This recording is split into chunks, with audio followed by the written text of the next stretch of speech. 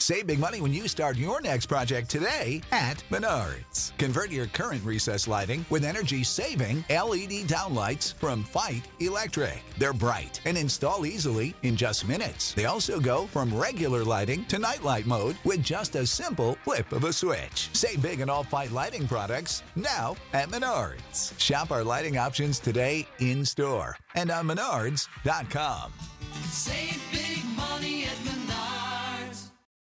When you need mealtime inspiration, it's worth shopping Kroger, where you'll find over 30,000 mouth-watering choices that excite your inner foodie. And no matter what tasty choice you make, you'll enjoy our everyday low prices, plus extra ways to save, like digital coupons worth over $600 each week. You can also save up to $1 off per gallon at the pump with fuel points. More savings and more inspiring flavors make shopping Kroger worth it every time. Kroger, fresh for everyone. Fuel restrictions apply. You are listening to Veggie Doctor Radio, and this is episode number 42. Keith Burgeson discusses the PETA Vegan Mentor Program and how you can get involved. When it's dinner time, I got something you should try. It's crunchy, green, and yummy, and it's about to blow your mind. It's low on calories, and it looks like mini trees. When you're having dinner with me, Broccoli.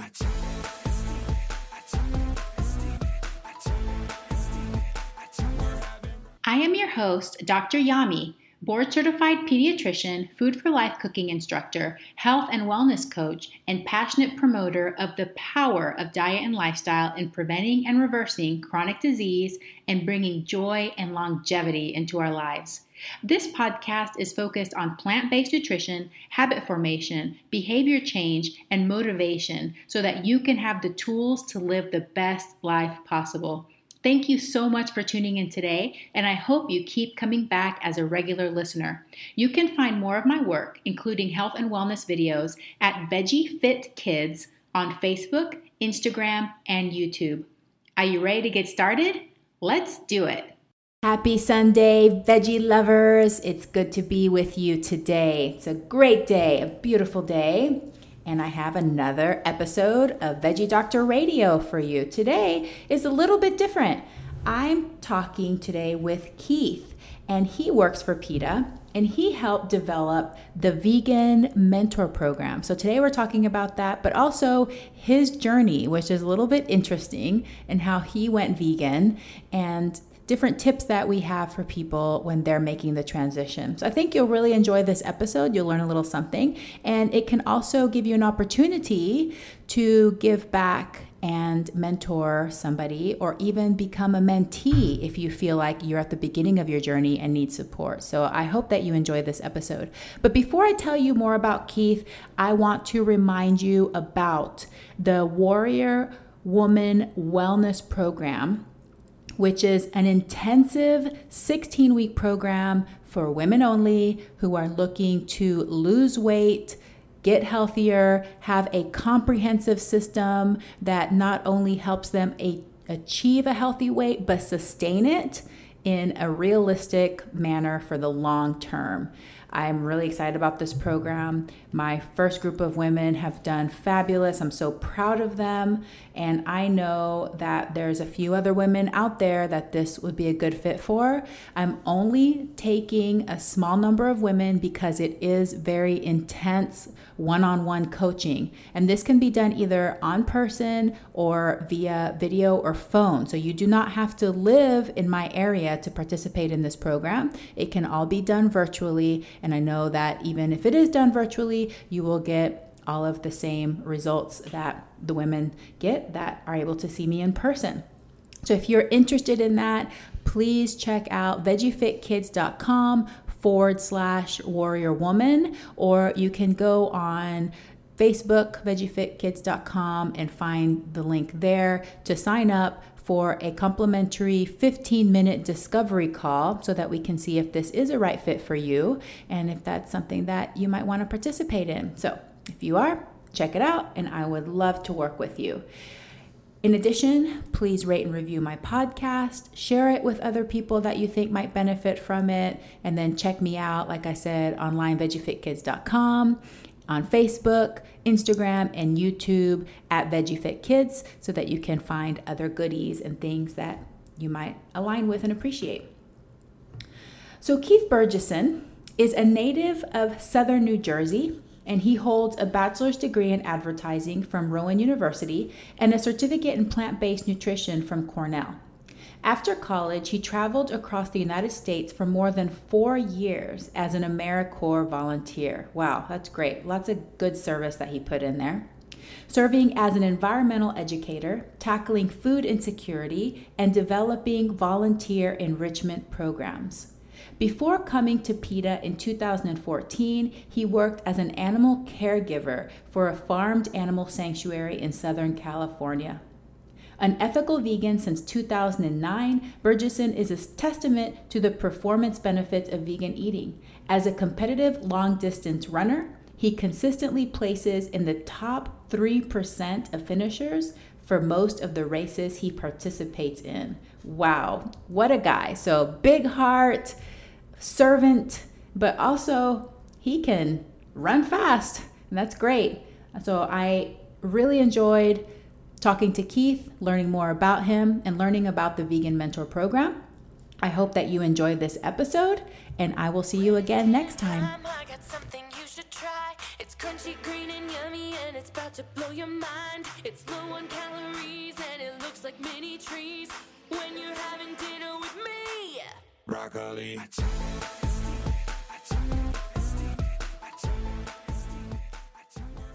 Keith Burgeson, thank you so much for being on Veggie Doctor Radio today. Oh, you're very welcome, Yami. I appreciate it. Thanks for having me. Well, I want to dive right in and talk about your vegan journey. How did you become a vegan? Yes. Oof. Wow. Sorry. So this was June 15th of 2009. I do remember that like aha moment for me. I'm originally from Southern New Jersey, and at the time I was still living in the area, and I came across an event calendar for an environmental festival in Central PA. And so, and to be totally honest, what really drove me to taking the 2-hour trip out there that day was the fact that they had a composting section, and they were giving away free composting bins. So that was really what drove me to my veganism, I suppose. But no, so when I was at this event, I was meandering through the vendor section, and ironically enough, PETA had a table there. And I was just kind of walking around knowing all the people at the tables were generally volunteers, and just kind of shooting the shit with everybody at each table, just taking the literature, and didn't really think all that much of it. And for whatever reason, the crew that I was with that day, I wasn't driving, and which was very unlike that scenario with that friend group. And so I was in the back seat driving home. Everyone else was doing their thing, so I was just fiddling through the brochures, and I got to the PETA literature, and even though I had talked about the stuff, animal agriculture to a certain extent, and the environmental impacts with the volunteers that day, it didn't really resonate with me for one reason or another. But when I was in that car, sitting in the back seat by myself, just going through the images and the literature itself, it hit me like a sack of bricks. It was instantaneous. I was vegetarian before I got home that day.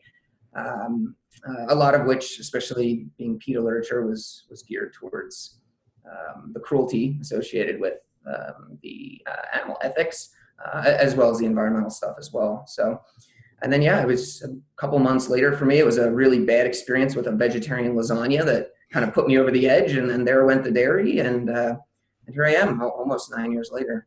Wow. So that's really funny. So basically you started out wanting some compost. When you traveled, you're like, this is nice, but nothing really that moved you. And on the drive home, that's what made all the difference. Do you remember anything in particular that you learned while reading those brochures that really moved your heart? Yeah. I mean, for me, the cementing image was in regards to the baby chicks in the egg industry, and just how they're, as I'm sure most of your listeners are privy to, how they are or the males are generally killed within a day or a few hours of being born because the industry has no use for them. And so just seeing the images of them being disposed of in large quantities in trash bags or ground up alive, all that stuff that's just really, really grotesque and just morbid to think that that's how we treat other sentient beings. That really hit me. And growing up, we were always an animal-friendly household. And so for me, it was just making those connections, that image in particular, and just kind of busting through that, the way of that we objectify animals and look at them in that context. And it shattered all the walls for me, and that was the end of it. Was it pretty surprising, the things that you learned, or had you already kind of known some of these things but really weren't thinking about it?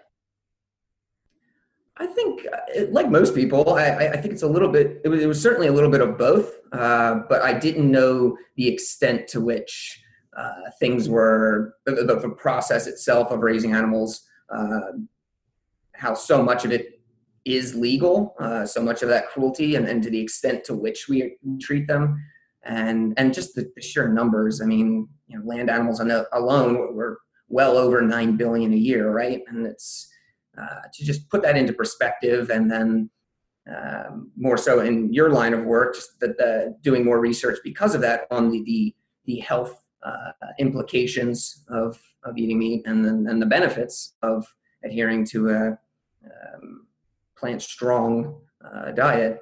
It really just cemented the lifestyle shift all the more for me. Mm-hmm. I love that, because I came to veganism and a whole food plant-based diet the opposite of you did. I started with just a health experiment that was amazing and changed my life. But within 30 days of watching documentaries like Earthlings and The Cove, I couldn't turn back. It's one of those things that you just keep piling on the reasons why eating and living this way is beneficial to us, to the animals, to the planet. And then once you have so many reasons, it's like, well, looks like the burden is on the benefits, not on the drawbacks of eating this way. So I love that story. It's really great. Yeah. Likewise. I mean, I think it's important. It's the more reasons you have to care, the more likely you are to stick with it. So it only benefits yourself to educate yourself on everything. Even if you're doing this just for the animal reasons or just for the health, educate yourself on both. Educate yourself on the environment, the workers' rights. These are 4 foundational pillars as to why this is a really healthy lifestyle. And so regardless of which way you go into it, the opposite of me, it doesn't matter. You kind of get the full spectrum of knowledge, and that's why you stick with it. Exactly. And that's what I tell people every time, because there are some people that for whatever reason, they feel a little bit uneasy or uncomfortable with the animal rights parts. Some of that cognitive dissonance is there, and it's a little bit too much for them. So to them, it's a little bit more comfortable to go in for one of the other reasons. But to me, it doesn't matter which reason people choose. We just choose a reason. If it resonates with you, that's a great reason. So I love having examples of all of that. So you've been vegan now for over 9 years. How long have you worked for PETA? Sounds like PETA was a big inspiration there at the beginning, but how long have you worked for them, and how did you become involved in the work? The compost-driven journey that I guess I'm still on, that was, like I said, 9 years ago. I've worked for PETA for almost 4 years now. So this was still well before my PETA years. So certainly came full circle, at least in some regards. And I'm sorry, what was the latter half of your question? So how did you come to work for PETA? Was that a deliberate thing, or did it just happen upon it? I suppose a little bit of both, but certainly more so the former. After college, I was traveling the country for a couple of years, all over the place, working for various nonprofits, other community service organizations through AmeriCorps, or predominantly through AmeriCorps, which anyone who is unfamiliar with AmeriCorps, it's essentially a domesticated version of the Peace Corps here in the U.S.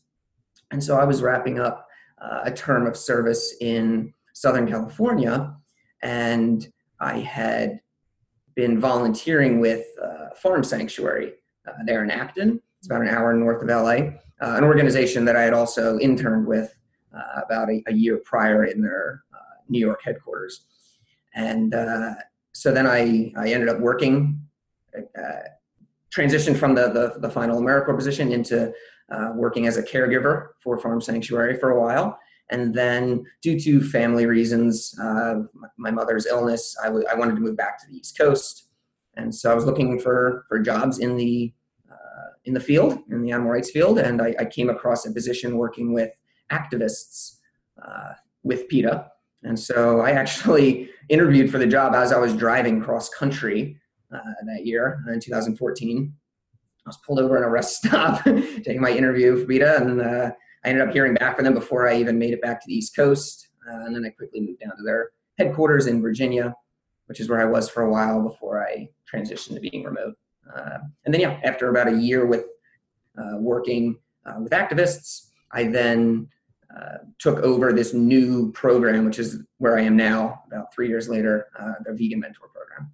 Awesome. Which I definitely want to talk more about. But first, I want to talk about some controversy maybe, because before I was vegan, I'm embarrassed to even admit this. I was one of those people that would joke around and say things like, oh, don't call PETA. It has this kind of infamous reputation in our society of being this really extreme, what people consider an extreme organization.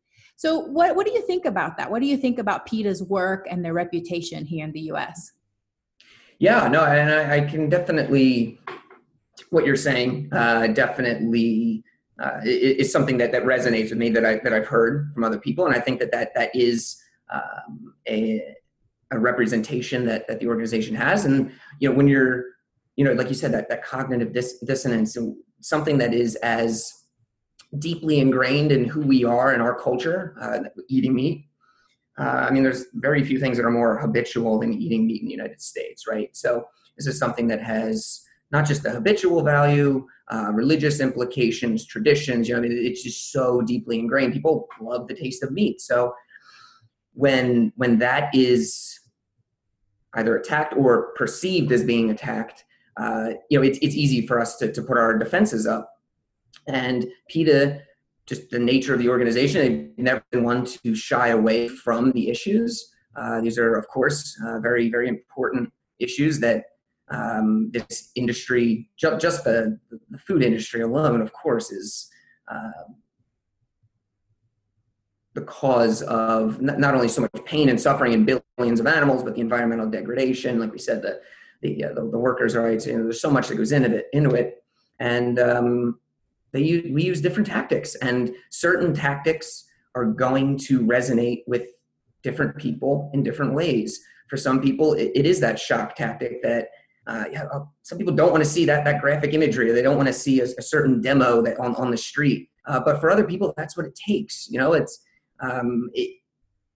It's an organization that doesn't shy away from presenting the facts and getting it out there at, in some regards, whatever cost you have to, just to make people aware of what's going on, and then hope that you can evaluate that information and process it in a way that allows you to be more open-minded to what's going on and what you're actually supporting, because it is cruelty. It is barbaric in a lot of ways. And this is 21st century, and the fact that we still do this the way that we do it, in terms of processing animals and just the sheer numbers, it's heartbreaking, and it's uncivilized in a lot of ways.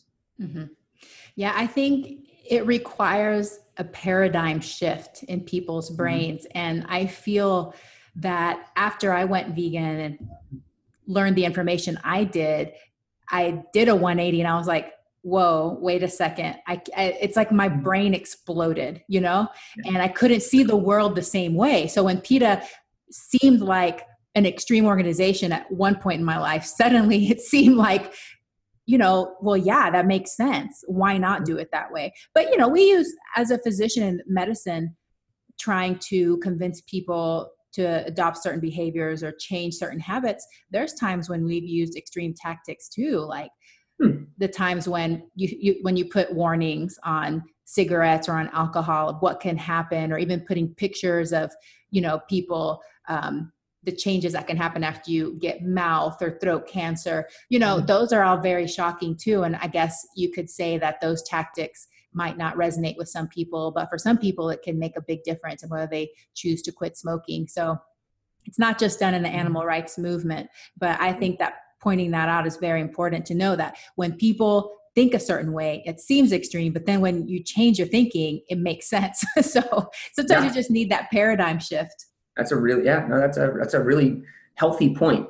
And like at the end of the day, it's not about you in that moment, right? It's about realizing that this is being presented because obviously people care very, very deeply about it, and to evaluate why it bothers you so much, not the fact that it bothers you or even necessarily what they're saying, as long as you're gathering the information, but why does that bother you so much? And and a lot of times it just equates to people coming full circle and realizing, oh, well, it bothers me this much because the more I look into it, the more messed up it is, and then you kind of have that shift, and then you're out there leafleting or participating in demos because it turns your world upside down.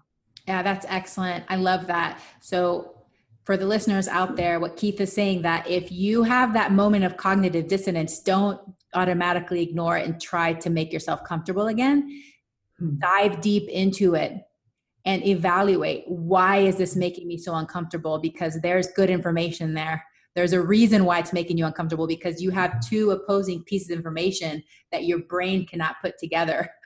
So instead of just being like, whatever, I'm just going to reject this new information and just go with the information that I'm comfortable with, go in there and just evaluate. Just be curious. Why is it making me so uncomfortable? I mean, that's where true personal growth is, right? I mean, that fear and pain, I mean, that's the stuff that we kind of inherently and biologically steer away from and kind of suppress because it makes us more comfortable in the moment. But that's where your personal growth is. You attack that fear and that pain, that anxiety head on. And it's the same with this, and it's the same with the smoking example that you gave. Just don't turn away from it. Just attack it, do your research, and figure out why it makes you that uncomfortable. Mm-hmm. Oh, that's beautiful. Well, let's talk more about this program you run, the Vegan Mentor Program. What would you like us to know about it, and how can we be of help for those of us that are already vegan? Yeah, I'd love to talk about it. Thank you. So just very description of the program. So we have what's known as a Vegan Mentor Program.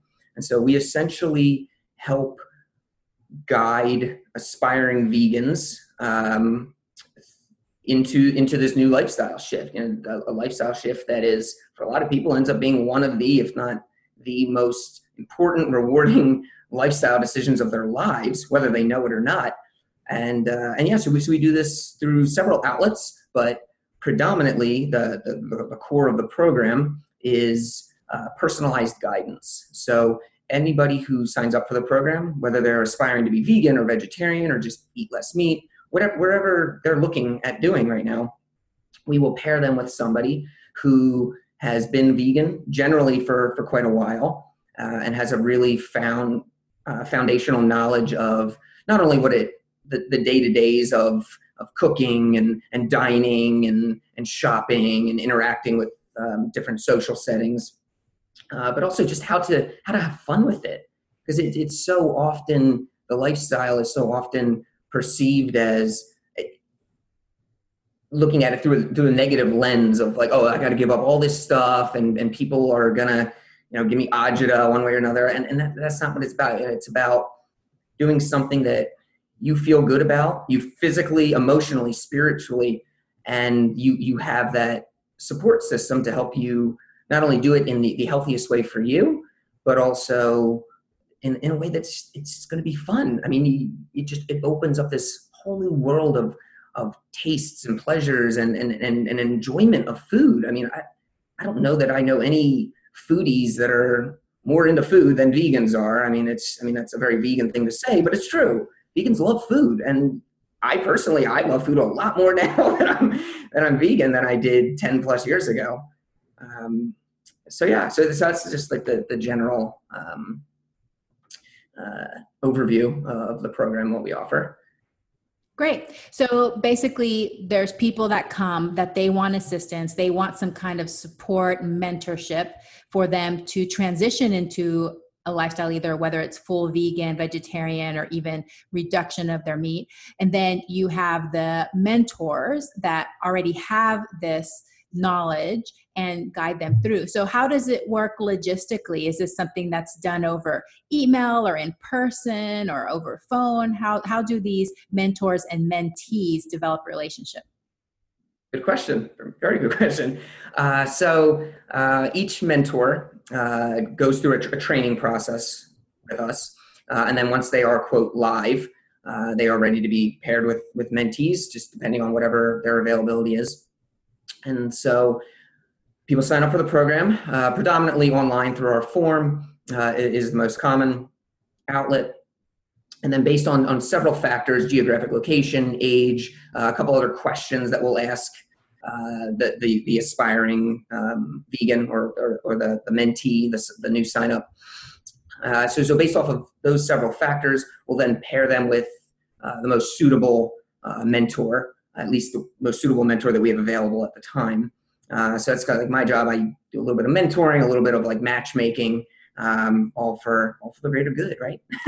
And then, I'll make the introductions with all of any mentee that's being paired with a mentor, and they basically just take it from there. We'll start them off with a bunch of resources and tips and other variables that might be pertaining to their initial questions.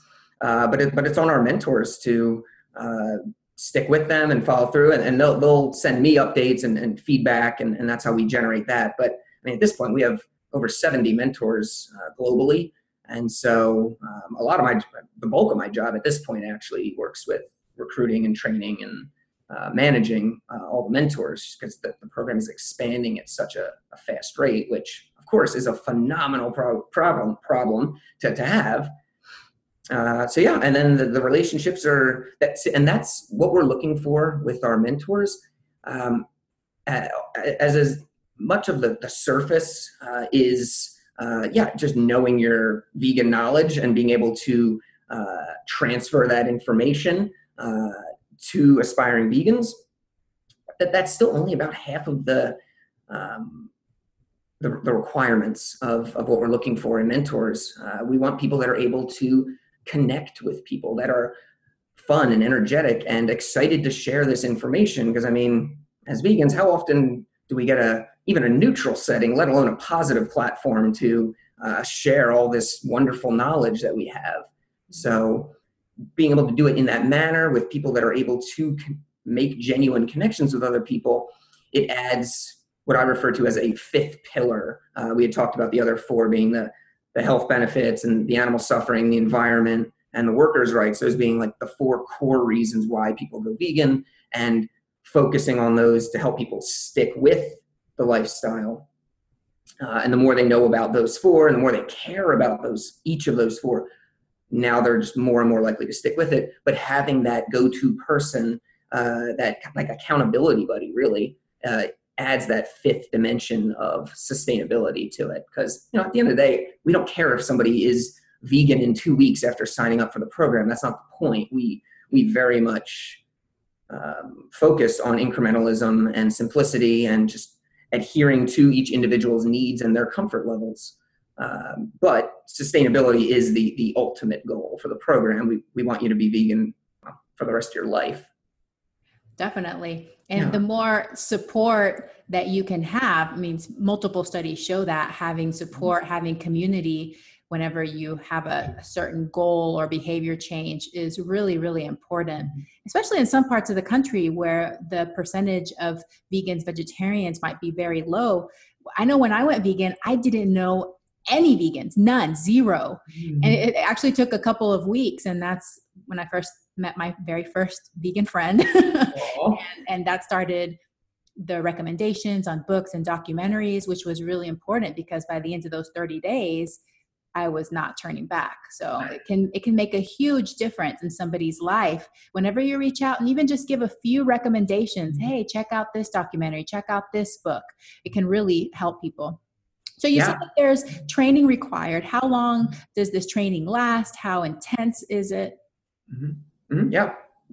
So it fluctuates, but generally speaking, from the moment that someone reaches out, expressing an interest in mentoring till the point where they are, quote, live and ready to be paired with mentees, it's generally 2 to 3 weeks. We'll just get a feel for each other via email for a while. And then we have a couple pieces of literature, different guides to mentoring that we have put together for our prospective mentors to look through.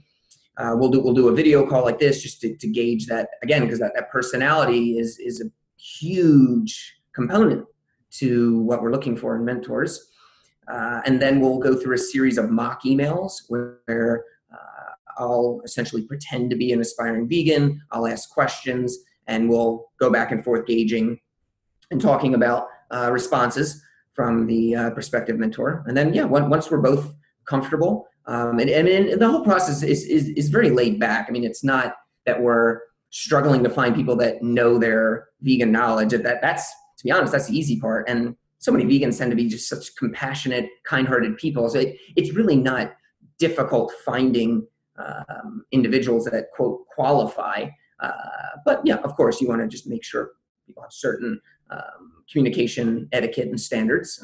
We do pride ourselves on that, PETA, that is, as an organization. So there's certainly a level of professionalism that we want to incorporate into that laid back approach of the program. And then, at that point, then it's really up to the mentors to, like I said, not only keep us up to date on all the progress and such from their individual pools of mentees, but to also just let us know how they're feeling at all times with the comfort level of their current workload. And they come to me whenever they want more aspiring vegans, because the beauty of it is that, generally speaking, after a couple weeks or a couple months, regardless of how communicative any new vegan is, they start to get their feet under them. So by default, the frequency of communication just teeters off, and they're doing their job.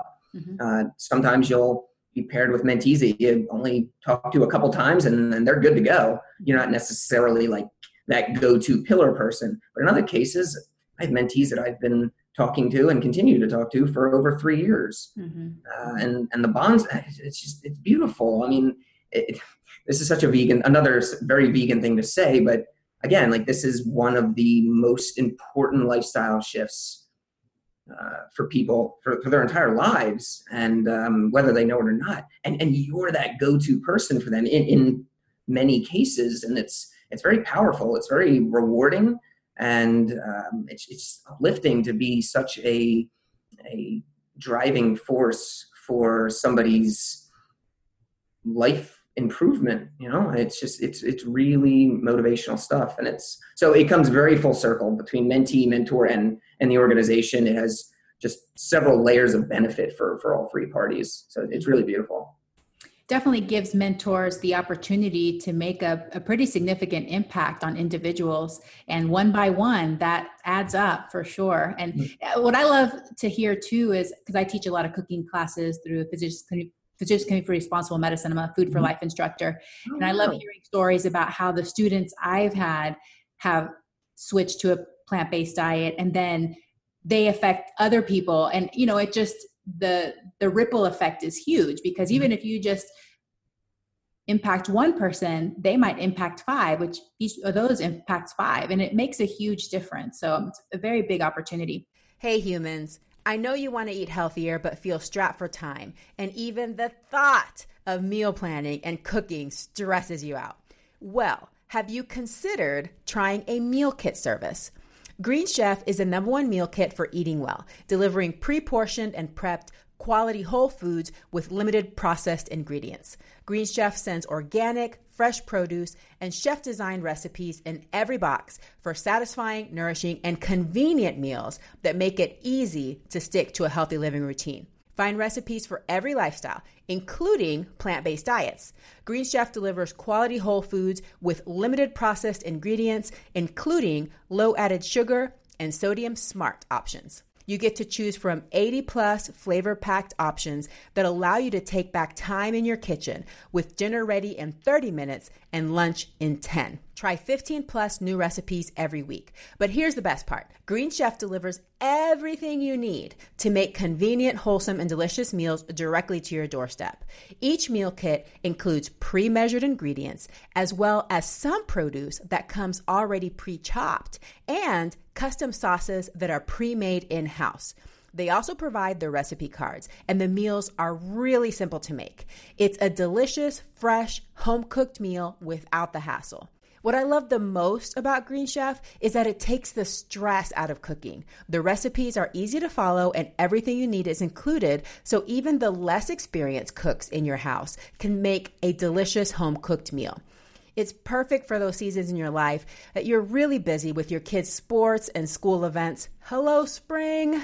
And time is limited, especially if you want fresh, home-cooked, healthy meals to put on the table. So if you're feeling frustrated by the lack of time to eat healthy and you are ready to try Green Chef and see how easily you can integrate it into your healthy lifestyle, go to greenchef.com/IamHuman50 and use code IamHuman50 to get 50% off plus 20% off your next 2 months. That's greenchef.com/IamHuman50 and use the code IamHuman50 to get 50% off plus 20% off your next 2 months.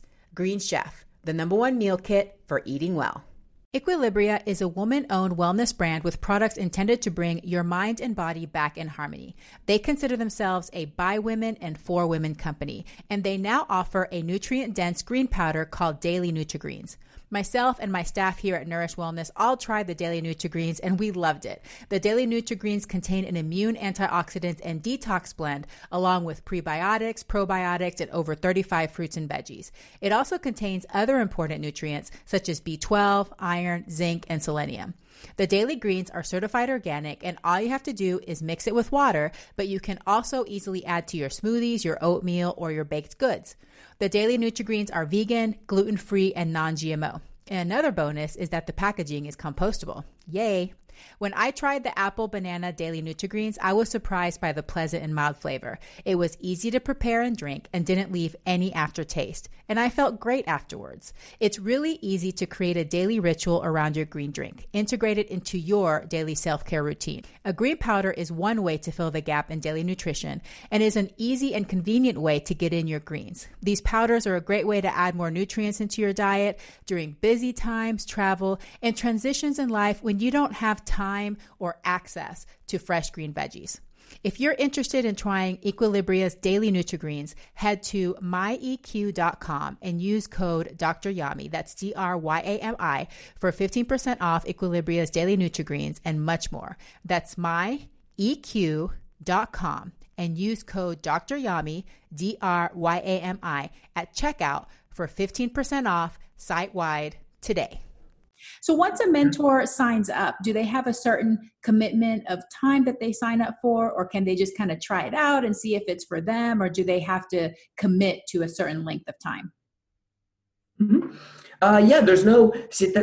So for me, we have such a wonderful, just badass team of network of mentors all throughout the world that just, they care so much. And that is so very obvious in the way that they interact with their mentees.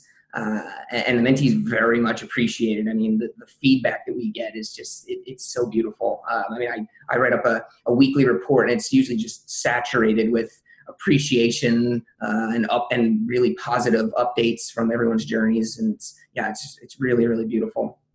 But in terms of commitments, my #1 priority, especially at this point with the volunteer mentors being the heart and soul of the program, very much value, acknowledge, respect the fact that they all have full-time lives, social networks, families, partners outside of this. I mean, that this is something that they are doing with their oftentimes very limited free time because they care, because they want to help people change their lives. They want to help animals, and they want to just help push this knowledge, this lifestyle out into the world as much as possible, because it is arguably one of the most important decisions that are impactful decisions that an individual can make.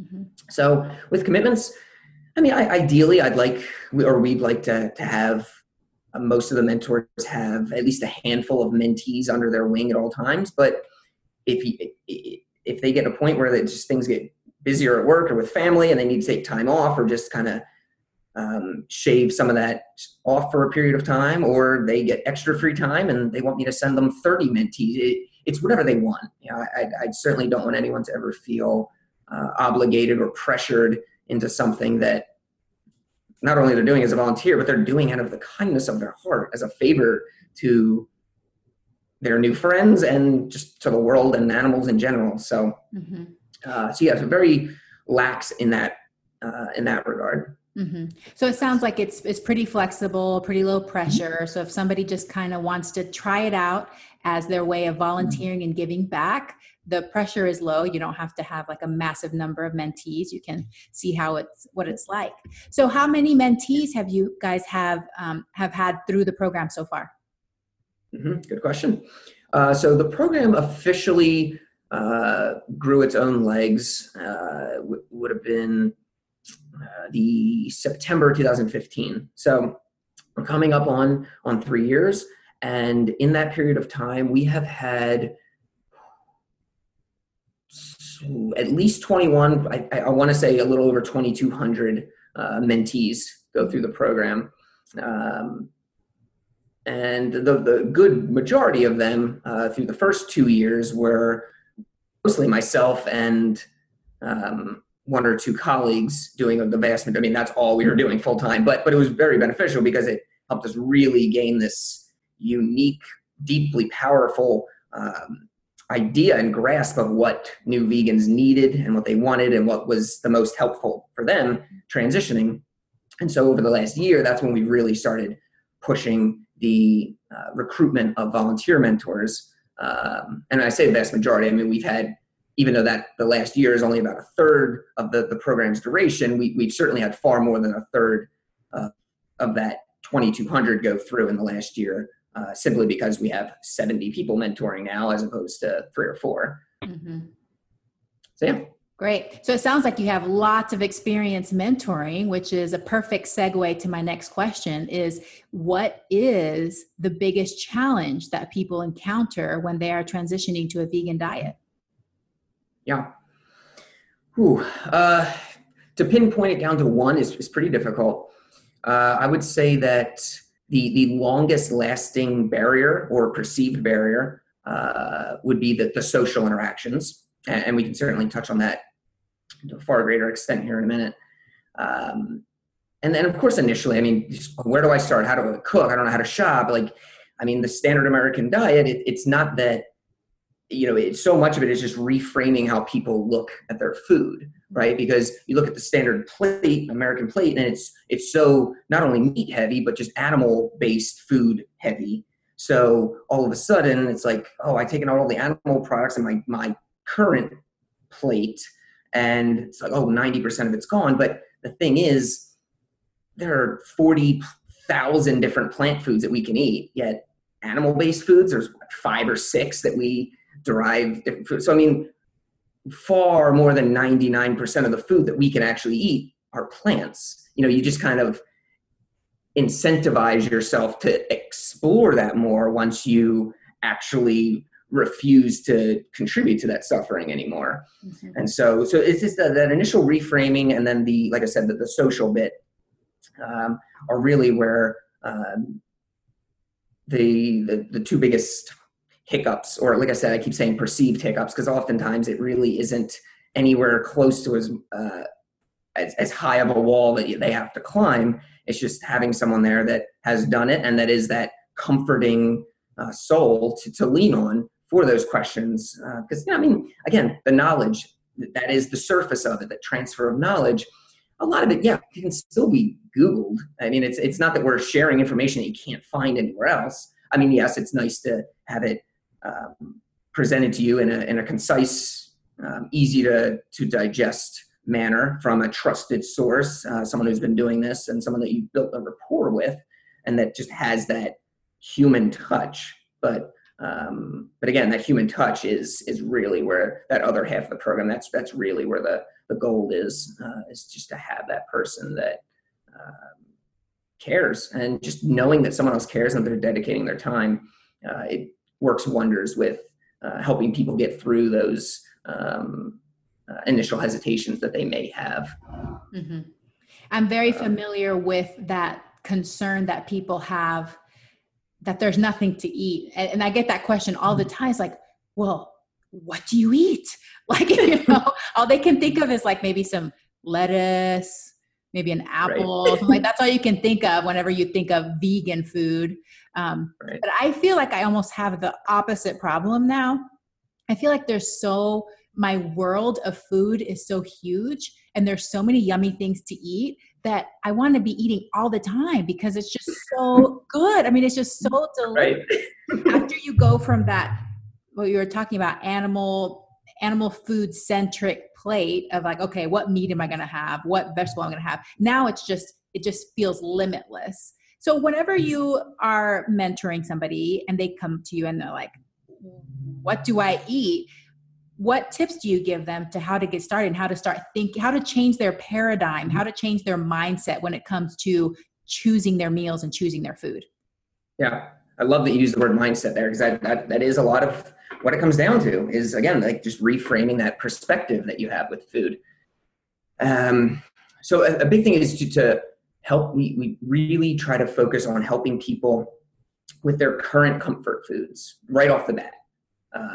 Asking them, like, what are your favorite just animal-based non-vegan food, pizza, hot dogs, cheesesteaks, whatever it is, and really just focusing on the foods that they eat the most and the foods that they enjoy the most, and working with them to, that's where we're going to start. We're going to veganize all of this stuff the stuff that you eat the most and the stuff that you enjoy the most, and we're going to find recipes that work for you and that you find satiate that desire that you have from the animal-based food version. And right off the bat, that initial comfort zone that you're able to then essentially just transition over into their new lifestyle, that is really a foundational starting point for people that are transitioning to veganism. Mm-hmm. And then it really is circumstances of the person. I mean, for some people, for them, it's easier to do, hey, I'm going to try vegan 2-3 days a week to start and slowly, progress from there. Or I'm going to eliminate this type of food and then slowly eliminate more. So whatever the approach is, perhaps they're just going to do vegan.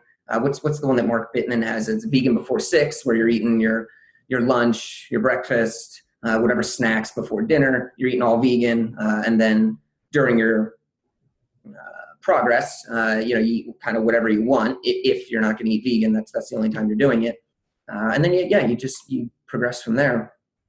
But regardless, very much again, like just focusing on incrementalism with new vegans. It's so easy for this lifestyle to be viewed as like this all or nothing, like you have to be all in or you're not doing enough or you're not doing any good if you're not. And that's toxic.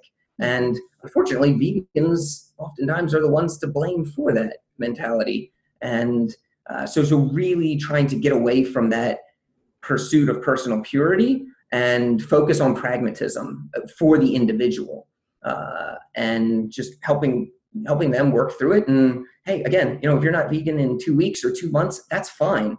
As long as you're going at a rate that is comfortable and healthy and enjoyable for you, and then always having in the back of your mind this focus that you want to continue to improve. So whether you're at 20% or 50 or 99%, you always want to do the best you can. And that goes for anything in life. And we're just associating that to food in this case. Yes. Oh, I love that. And I preach the same thing. We all have different personalities, right? So I was one of those overnight vegans. I'm kind of an all or nothing person, and that works for me. But I find that for the majority of people, they're not all or nothing people. So doing those baby steps, how can you improve? How can you contribute more slowly, little by little, and get comfortable with it? And I like the point that you had at the beginning, because it's true that the average American family rotates through about 8 meals. So we don't eat a very diverse diet in the United States. So if you can find a vegan alternative for those meals, instead of pasta with meatballs, instead you can have pasta with veggies, or find a meat alternative that you like, that's solved. I mean, it can be very, very simple. It's just about thinking in a different way and trial and error and seeing what works for you and what doesn't. So that's really, really great. Well, let's touch upon the social thing, because I think that this gets a lot of people because it's uncomfortable. And especially because there is a perception. One of the things that still makes me uncomfortable, because I'm a very bold person, I can order at any restaurant. But I think I was just recently at a family reunion, and the thing that makes me most uncomfortable is when people eat with me and they think that I'm judging them, and they start making excuses like, I haven't had meat in like 2 weeks, but I really want this steak. And they're like looking at you with these eyes, and I'm like, eat your steak. I'm not judging you. So right. What are the tips that you have for social situations when people are first transitioning to this lifestyle?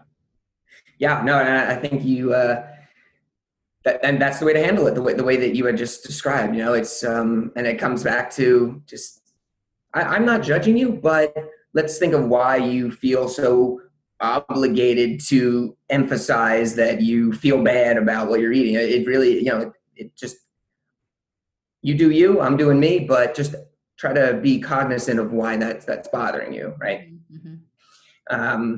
So with the social settings, this is something that we really, really drive home with our mentors, is that, as profoundly impactful as this lifestyle is for any one individual to adhere to, arguably is the most impactful decision that any individual can make that pertains to so many issues simultaneously.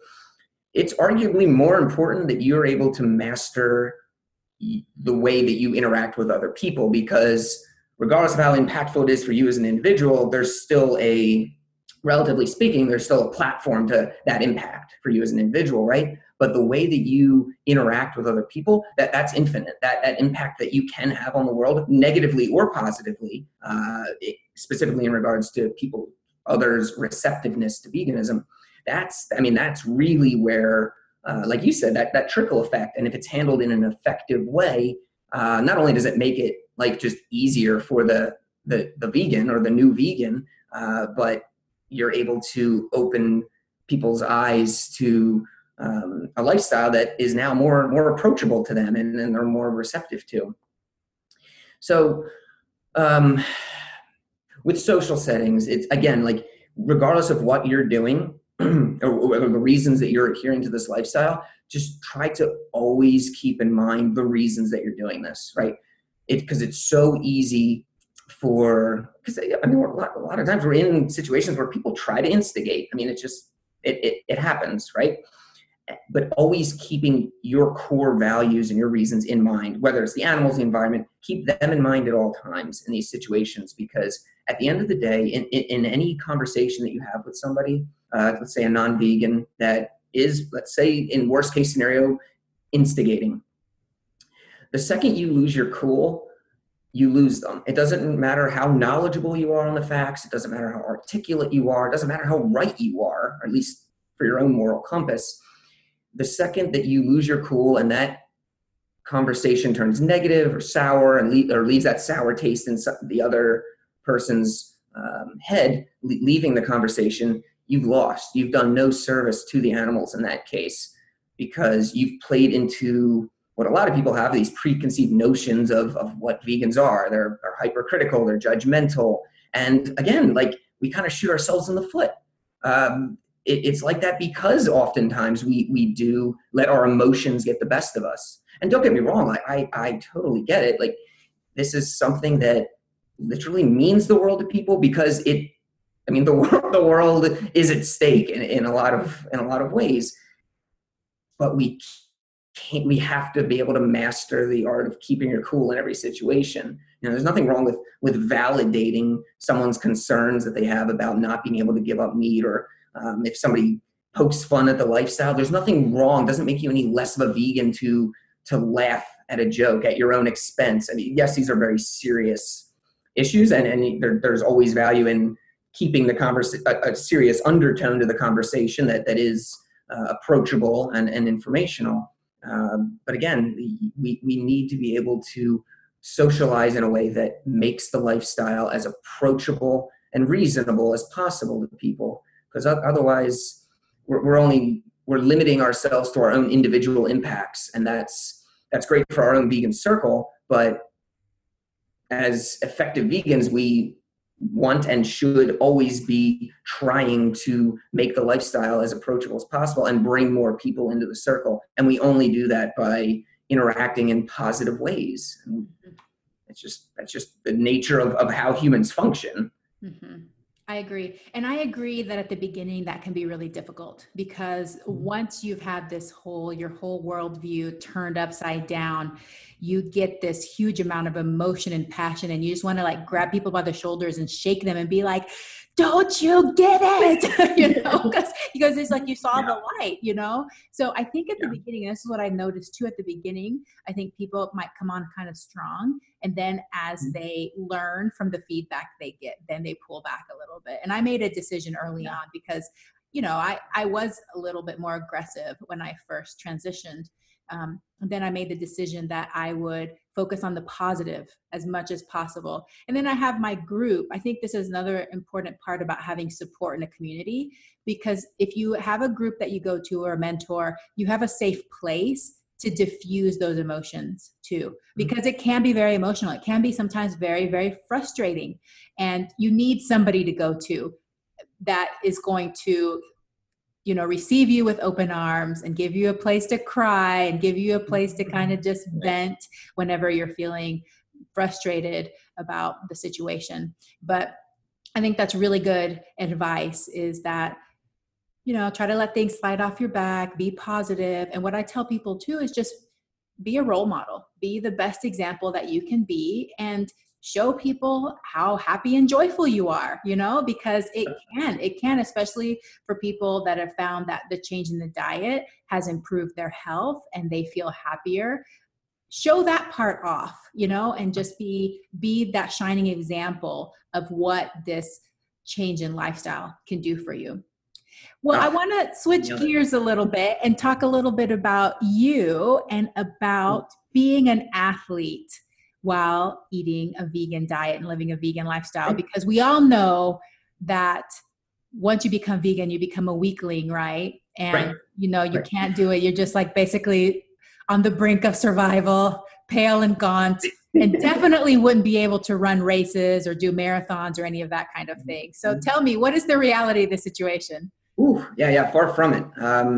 So my athletic adventures predominantly focus on long distance running. You said marathons, half marathons. So I've been running, I was running for probably a good 2 years or so before I went vegan, and almost instantly when I transitioned once I had that horrible vegetable lasagna experience, and I was officially vegan by the fall of 2009. It was almost within 2 weeks. Not just the health benefits of sleeping better and having clearer skin and just a more positive outlook on my day-to-day. My sinuses were, I had horrible allergies my whole life. I am not kidding you. On Claritin and just sneezing fits all the time. Within 2 weeks of giving up dairy, I have not taken an allergy medication or had any type of sneezing fit whatsoever in almost 9 years. It's incredible.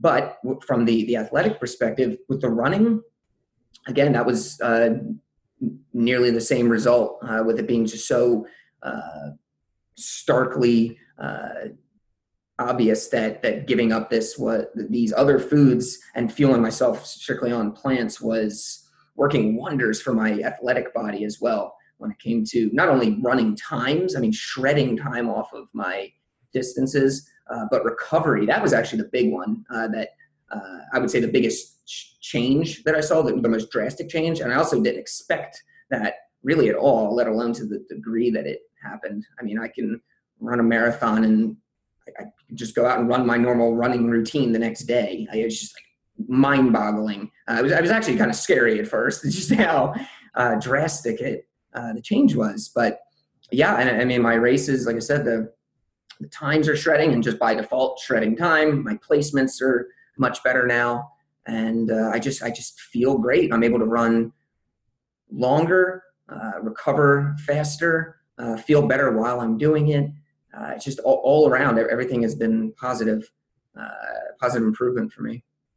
That's incredible. And I think that we hear that over and over from vegan athletes that transitioned. That's the number one thing I hear is recovery. The recovery improves, which makes a big difference, because if you're having a lot of soreness, if it's taken you a long time to get back to where you need to be in your training, that can really affect you whenever you have certain goals for your competition. So that's great. Have you gotten to see a screening of that movie coming out, The Game Changers, yet? I have I've seen a trailer, but I haven't. It's because it's not out yet, right? No, I just know that there's some people in different parts of the country that have seen like the pre-release screening, and I'm just dying to watch that. So I know it's going to be comes out. Good.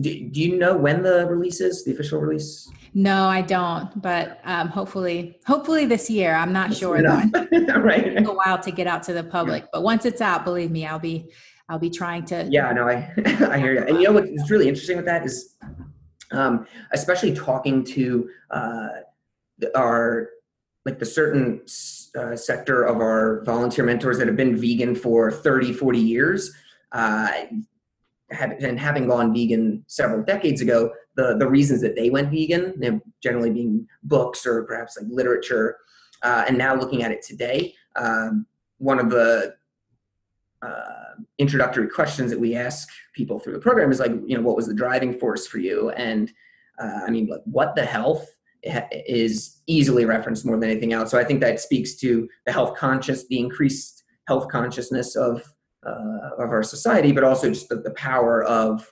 documentaries and just how that form of information is really in a lot of ways the go-to, or at least one of the primary sources of information for people. And it just makes movies like The Game Changers just so much more powerful and exciting, and just so anxious for it to get here, because I feel that it's really going to address so much of just another layer of gap in who we're reaching, especially when it comes to males. Because I mean, you're still looking at a lifestyle that is certainly sees more females adhering to it. So absolutely. Yeah. No, I agree. I think that for men, because meat and eating meat is seen very manly, and the perception is that if you're not eating meat, there's no way you can get muscles or compete athletically. We have this focus on protein, and it's coming from animal protein, what most people are doing, the trainers and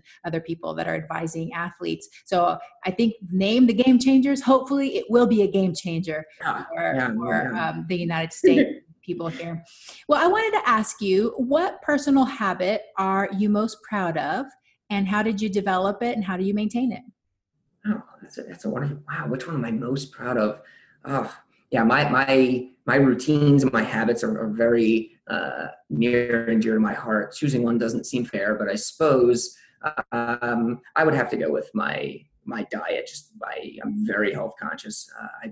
I've been this way for quite a while, far before I went vegan, or at least my perspective at the time pre-vegan was that I was eating in a very healthy way.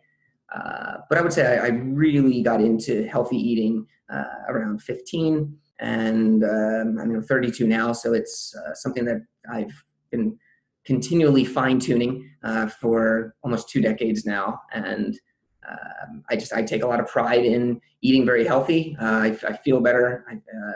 Obviously for this lifestyle, if you are able to feel your best, you're going to act your best. You're going to, to some degree, look your best. Not that should have an implication on whether people adhere to the lifestyle, of course, but that resonates with some people, and it also kind of, to some degree, negates the whole, oh, well, you're just going to shrivel up and look like death if you go vegan. Well, no, that's the exact opposite for the vast majority of people, at least if you're doing it in a health conscious way. Mm-hmm. So yeah, adhering to, healthy eating habits. It's just something that, if I feel better, I'm able to advocate for animals more efficiently. I'm able to run faster, longer distances faster. I'm able to meditate more efficiently. Just the clarity of mind, just less guilt on my conscience, not just because I'm not eating animals, but also because I know that I'm treating my body in a sacred way. You only have one, and not that everyone has to be as health conscious as some people are, but if you're going to feel better and you do it to the extent that you can, I feel that it works in everyone's best interests. That's beautiful. Yeah. What is your go-to meal?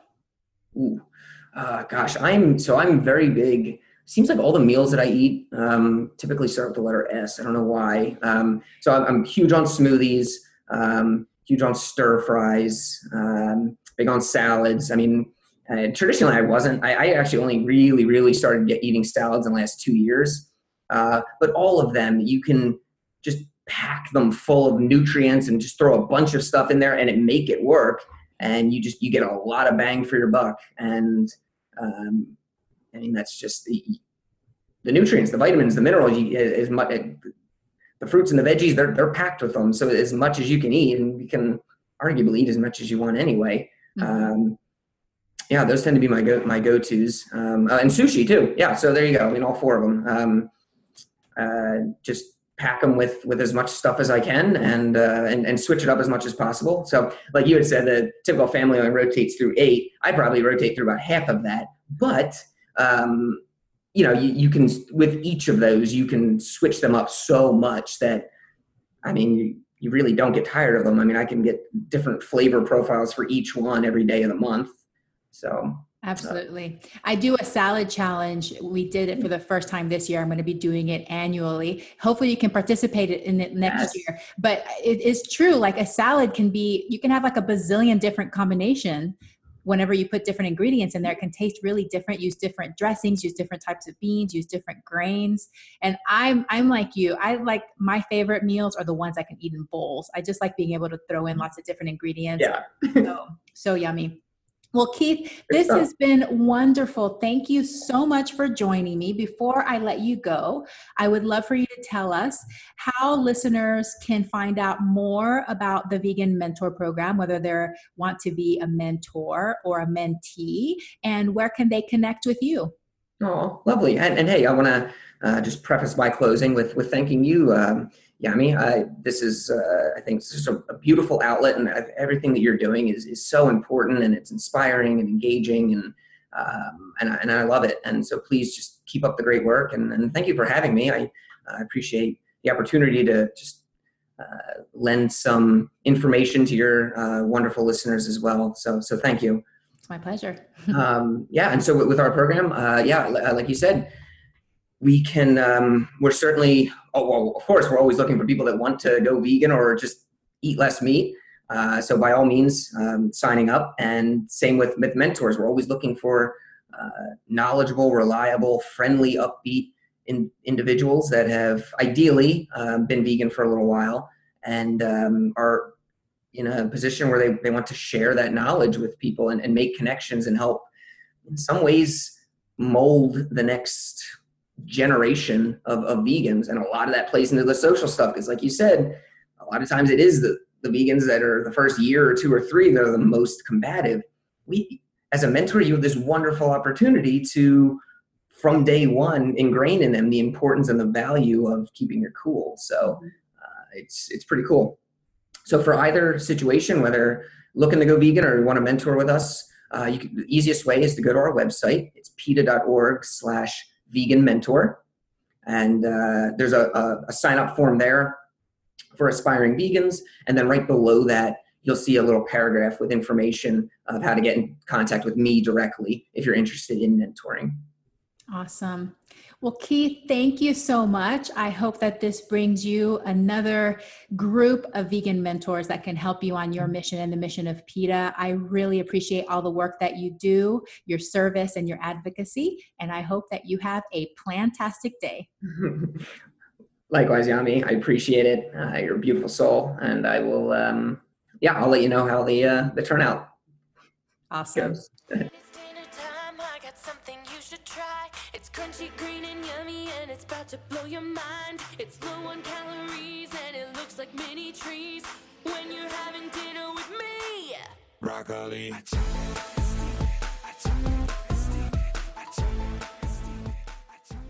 I hope that you enjoyed today's episode. Thank you so much for tuning in, and I look forward to having you back again next time. A very special thank you to the band Rocket Surgeons for permission to use the Broccoli song. To find out more about the Rocket Surgeons, please visit their website at rocketsurgeonsband.com or Facebook at facebook.com/Rocket Surgeons Music. Also, for more information on my work, you can find me at Veggie Fit Kids on Facebook, Instagram, or YouTube, or you can email me at veggiedoctor@veggiefitkids.com. Sharing is caring. Please share, rate, and review my podcast, and contact me if you have ideas for future episodes. Thank you once again, and have a plantastic day. Save big on brunch for mom, all in the Kroger app. Get 16-ounce packs of flavorful Angus 90% lean ground sirloin for $4.99 each with a digital coupon. Then buy 2, get 2 free on 12 packs of delicious Coca-Cola, Pepsi, or 7-Up, all with your card. Shop these deals at your local Kroger today, or tap the screen now to download the Kroger app to save big today. Kroger, fresh for everyone. Prices and product availability subject to change. Restrictions apply. See site for details.